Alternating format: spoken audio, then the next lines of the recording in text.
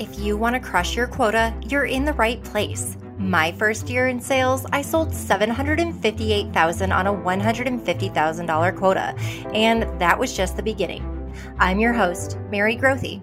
I'm a former #1 B2B mid-market SaaS sales rep turned CEO. I've sold millions in revenue, broken multiple records, and now I run a company that rebuilds revenue engines and creates top sales performance. This isn't a show about achieving quota. This isn't about being okay in sales. This is about being #1 and learning what it takes to crush your quota. No two buyers buy the same way. And when you're selling to a buying team, which happens a lot in the mid-market, even in small business, you might be selling to more than a single decision maker. When you get into mid-market, you could have 5 to 10 people on the buying team. Thinking about enterprise, gosh, the number of people involved in that buying decision could be massive. And you have to identify it, not only who's involved, but what that process is. There's a who, what, where, when, why when you're mapping out decision process of your buyer. And you can't copy paste what you know to each unique prospect that you have. There are going to be trends. There'll be some similarities, but ultimately, they do it different, and it is your responsibility as a salesperson to map out what that buyer's unique buying process is. And there's a few key ways you can do it. First, to understand the importance of the decision process, think about the last time you bought something. I bet the way you bought your last car is different from the way I bought my last car. I'm an emotional buyer. I don't care about details. I just know what I want, and when I see it, I execute the deal. I have a very quick buying process for the most part. When it's a large ticket item, I might have pause, but even then, I know my evaluation criteria and I'm quick to move. The only time I am slow or hesitant or have any pause in my decision process is when it affects other people and I have people on my buying team, whether it's a personal purchase like with me and my husband, or for my company and I need other key stakeholders internally to help me weigh the decision on what we really need. Well, I buy differently depending on the price, the size of the investment, the impact it's going to have on my life personally or professionally. And I don't buy the same way, even though I have characteristics that are going to be present in each buying decision, which are I like pretty things. I like when they look good, and I want to make sure it feels right. I buy a lot on gut sense. I have to really like the salesperson. Whatever I'm buying has to make me feel like it's a good decision. People buy emotionally.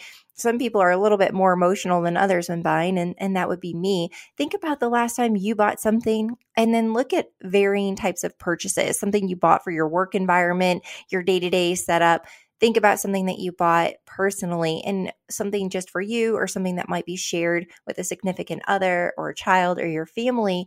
How do you go about making that decision differently? Once you analyze that and realize, whoa, I'm very unique in how I make decisions depending on the circumstances, then you can empathize with your buyer and realize that they're not going to buy this potentially the same way that the last person that bought from you bought. And it's your responsibility to uncover how they buy. One of my favorite things to do first is to do a win-loss analysis. So if you go back on your last, pick a number, half a dozen deals, whether you won or lost, and go through, and now that you're through the process, grab a piece of paper, like a piece of paper and a pen, super weird, I know, and write it out and map out who were all the players. What type of role did they play in the decision? When did you engage them in the process? Did you even know they existed or not? Did you find them? Did you think to invite them? Did the prospect invite them to the process? What was their title, their role? Why were they involved? But map it out. Take a handful of your last few deals and write them all out and say, okay, hey, I was surprised. I didn't know this department head needed to be involved in this. Or look, I was really shocked when the executive gave so much weight to the end user's decision on usability of the system, even though my product was going to save them substantial amount of money. The usability was slightly different. And gosh, I didn't realize that the person who's the power user was going to have so much weight in the decision, even though their current provider is more expensive or whatever the case might be. But look at it. Typically, when you map out all the different people that are involved in a decision, you usually have people who are going to be the power users of the product or service that you sell. Their opinion could be very valuable because it's mostly on them, that user adoption. They have to know it, love it, buy into it, believe it's going to help make their life better. Then you look at above that, people who have to be responsible for the department who uses it. So you have a department head or manager, and this person is responsible for the success of that department or that person. And if the product or service that you're selling them, well, they're responsible for the success of it and how it makes the department perform better. And so the manager may want to have more visibility into the usage of it and how they may convert from their existing provider to that one. But then you go up the chain even further. You may have a financial buyer. This could be anybody in accounting, from CFO level down to accounting manager or procurement, that's responsible for weighing decisions on value versus price and contract terms and whatnot. So you're going to have someone that cares about the T's and C's and the dollars and cents. They're not caring as much. They don't need to see a demo. They may not be as bought in on the use of it and getting into the weeds and how you can customize a certain technology. That may not be what they need to spend their time on, but they do need to understand the comparison of value versus that expense, especially if there's a delta higher or lower from what they're currently spending on this. If you're selling something the company's never had, like they've had a problem because they're doing a process manually, and you can bring in a product or service that automates that, but they've never spent money on this before, meaning it hasn't been in the budget before. Well, you're going to have to work on that finance buyer, because you're going to have to help build a case as to why the company should spend money on something they never have previously and what that potential ROI is going to be. Then you get up the chain into authoritative buyers, those that actually make decisions. They could be the executive buyer. They're signing off on the agreement. Whoever it is that's going to make that final yay or nay. And what we're seeing is that the larger the company you're working in, you're seeing more teams making decisions, and they actually have evaluation criteria. And if you're not asking about that, you've got to ask about it. Sometimes there are spreadsheets. This is common in an RFP situation, but now I'm seeing more and more buying teams do it, where they create a matrix or a spreadsheet. Here's everything we need the product or service to do, and then they stack the competition, your competition, as they're evaluating different vendors to see who shows up where in each of the different categories. Sometimes they're evaluating you behind the scenes against this criteria, and you don't even know.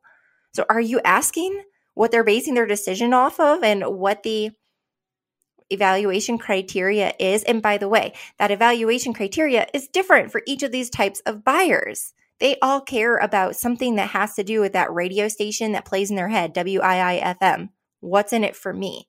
You've got to understand that. You have to dissect that. So go back and look through your last several deals, map out what the decision process actually was now that you know whether you won or lost.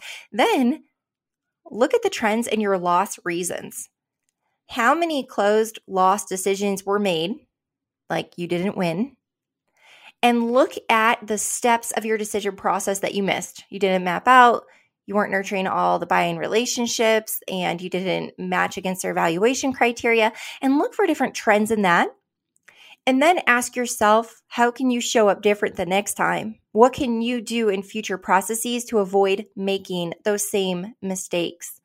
Let's dig in more now to the who, what, where, when, why of mapping out the decision process. First, who will help them make the decision? Who else is competing for the business? We already talked about who will help them make the decision. Who else is competing for the business? Do you ask? Do you know if your top competitor is their current provider? and the current provider is going to do everything humanly possible to retain and save that business, do you know if you're competing against the CFO's brother for the business? I mean, who are you competing against? Do you know that you're competing against a product or service that's like not good? Well, geez, find that out, because you can help be a consultant. You can help them by being a consultant in the process and help them understand through competitive differentiation where your product or service stacks against a provider they're considering, and help guide them through a very professional process to be able to identify and see how you are superior and how your superiority in features or time to deployment and going live, or whatever it is, little unique nuances that you bring to the table that they don't, how it makes the prospects' lives better, how it helps them solve problems they weren't able to solve without you. You have to be a consultant and guide them, but are you asking who else is competing for the business? What about this? Who else on this decision team may be interested in a different solution than yours? Sometimes you look at who you're competing against, and the biggest mountain you have to climb to win this deal is someone on the decision team prefers an alternate provider. Okay, well, you're not involved in every meeting that they have. This happens all the time in my company. So much has shifted for me going from a former sales rep to a CEO. And running a company with a 12-person team, we make buying decisions and we meet together as a team. And I may come to the table with a product or service that I love, and I'm the CEO. But guess what? I don't do all the work in the company. Thank goodness. I have an amazing team who does that. Well, if I have a team member that comes to the table who's actually going to be the person using the product or service and says, well, I found an alternate option, I met with them, and I really prefer this person. Are you the salesperson, even though you have the relationship with me as the CEO? So you think like, oh, I'm winning with the CEO. That means it's a done deal. No, I trust my team. And if my team comes to me and I have a team member like my head of marketing that says, I evaluated an alternate option and here's why I think it's better and here's why I think we need to move forward with it, here's the matrix I completed, and they show me that, I'm going to trust my team member versus trusting a salesperson that's trying to earn a relationship with me. You have to realize that you have so many different nuances and facets of this decision process. It is a super complex part of sales that you have to understand. And when you can begin to master this, this is when your close rate goes through the roof. This is what separates the top salespeople from mediocre, from your bottom performers. Moving on. Who may want the competitive solution? If you can identify specifically, so let's say you're selling to me, the CEO, I like what you have, but you've asked me, hey, who on your team might be interested in a different solution than ours? It's 2021. People are very much into team decisions at this point. You all seem to be an innovative group. I'm sure someone else on your team is bringing forth alternate ideas. What are they considering and why do they like it? What stands out to them? Well, if you ask me that question, I'll probably be open with you, because if I like you and I like what you have, I'm not opposed to telling you the other options we're considering and help you shed some light on that. What are we not asking them? What do we not know? What are we missing? And I may look at you as a consultant, but I'm not going to do that if you're not asking the question. Next, the what. What is the criteria for the decision? The last time they did business with someone, how did they know they were making the right decision? That's a great question. What was their criteria? Did it pan out to be the right criteria? Was it meeting their needs? What went right? What went wrong? Asking what tools do they use to evaluate the various competitors? Sometimes, especially if you're selling a technology, they might be asking for a sandbox version or to have something they can play in and customize, or a free trial potentially. What tools do they use to evaluate the various competitors? Are they using just a spreadsheet matrix to look at it side by side and then doing a demo with a solutions consultant or sales engineer and really determining what the technology can do? Are they speaking to your clients as references? That's a tool they could use to evaluate the various competitors. They could be going online and doing their own research, reading blogs, testimonials, comments, reviews. And lastly, that criteria document, will they share it with you? All right, moving on to where. Where will the decision be made? And I think about not just where physically, but at what level in the organization. Do you understand where that decision is? At executive level? Is it team level? Is it a combined level? We've talked about criteria, but where the organization, at what level will the decision be made? And also understanding the bigger the company you work with, you may have various locations. You might have satellite offices. You may have a headquarters in a different location. You may have headquarters in Boston, but the decision team you're working with, maybe you're selling to the IT team or the marketing team. Maybe they're based in Dallas. So can the conversation completely be taken to a decision point with that satellite office or with a decision team, or do you need to go to corporate? How does that work? I know you're all laughing at me right now because we as salespeople, we don't go anywhere right now, do we? No, we sell over Zoom. But you get what I'm saying. When does the solution need to be up and working? Oh gosh, I love a timeline close like nobody's business. I sold payroll. Payroll has a processing date and a check date. Like you have to work around go live dates that are very real timelines. Figure out what the real timeline is in your business that you can get the commitment and back into that date. Because if the solution needs to be up and working by a certain time frame, you then have the right as a consultant to back into the number to say, if you need to be up and running by this date, here are the steps of the process that need to occur. We need a decision and signed paperwork by this date. If you're getting legal involved, we need the final review and contract executed by this time frame. Then we will have a 48-hour window to gather all the documents and requirements that we need. We'll schedule a welcome call. Then we go into our project management timeline of 90 days. We follow the waterfall method. Here's your project management team. You can see through these various dates, the requirements that we're going to ask of you, the time it's going to take, etc. You can use a timeline and understanding when the decision is going to be made to your advantage if you have an understanding of when the solution needs to be up and working. So you also want to find out when in the process the actual decision is made. It's interesting because sometimes somebody will choose their provider but still ask them to go through other steps of the process.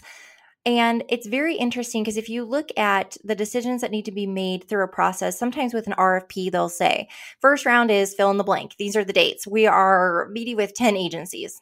Then we're going to filter it down and we'll decide on our top 3 agencies by this date. Then we're going to ask them to go through this exercise or fill in the blank. Then we're going to narrow it down to here. But when we select that top provider, it may not be done yet. We may award it to you, but then we're going to go through this type of process here. But to understand when in the process that decision is made, how you're going to work through it, you need to know if there are logistical concerns over those implementation timelines. I used to have big months in July and January. A lot of people doing conversions on July 1 and January 1. It's pretty typical for my industry. And I remember how difficult it was planning that July 1 conversion because everybody has all those vacations right when summer starts. And I learned my lesson. I had so many July 1 conversions that would push to August, September, October, and eventually just to January because we weren't able to align calendars and work around people's timelines. So be smart about the when in your decision timeframe. And then going into the why. Why is the decision made this way? Have you ever asked that question? It can feel like you're acting on the challenger sale, pushing back a little bit, but sometimes prospects and buyers have these super wonky decision processes. You're like, why are you doing it this way? This is illogical. This is a waste of time. This is convoluted. This is not something I want to be a part of. Understanding why is the decision made this way? One of the companies that we're working with right now, I was coaching them through a process. They got they had an inbound lead. It was an amazing discovery call. Opened up the door for them to say, wow, you hit all the marks, but the executive team wants to evaluate 3 agencies. Okay. So they met with 2 others, and then they said, we're just going to formalize this into an RFP, and this is how we're going to make our decision. And one of the steps of the process was completely ridiculous. It was not built correctly. And I coached my client to say back to them, why is the decision being made this way? And behind the scenes reason was because it wasn't realistic and it wasn't setting anyone up for success. And they helped them see that. And so they were able to rework the process. The client, the prospect actually reworked the decision process because they were able to be a consultant and tell them, this is not the best way to go about it, which is amazing. Also understanding why didn't they need competitive bids? Just because somebody wants to see, someone on the decision team wants to see 3 bids? Well, hopefully if you followed this process from the very beginning, you already know who all the players are. You've met them, you're building relationships with them, you're talking with them, you're earning the relationship. And hopefully if it's just a courtesy to say like, hey, we need 3 bids, you can work your way through that and help them understand, have them help you understand why, so that you know the pricing is fair and competitive. Okay, great. Or fill in the blank. What is the reason? Help them understand. And then why aren't they going with their current provider?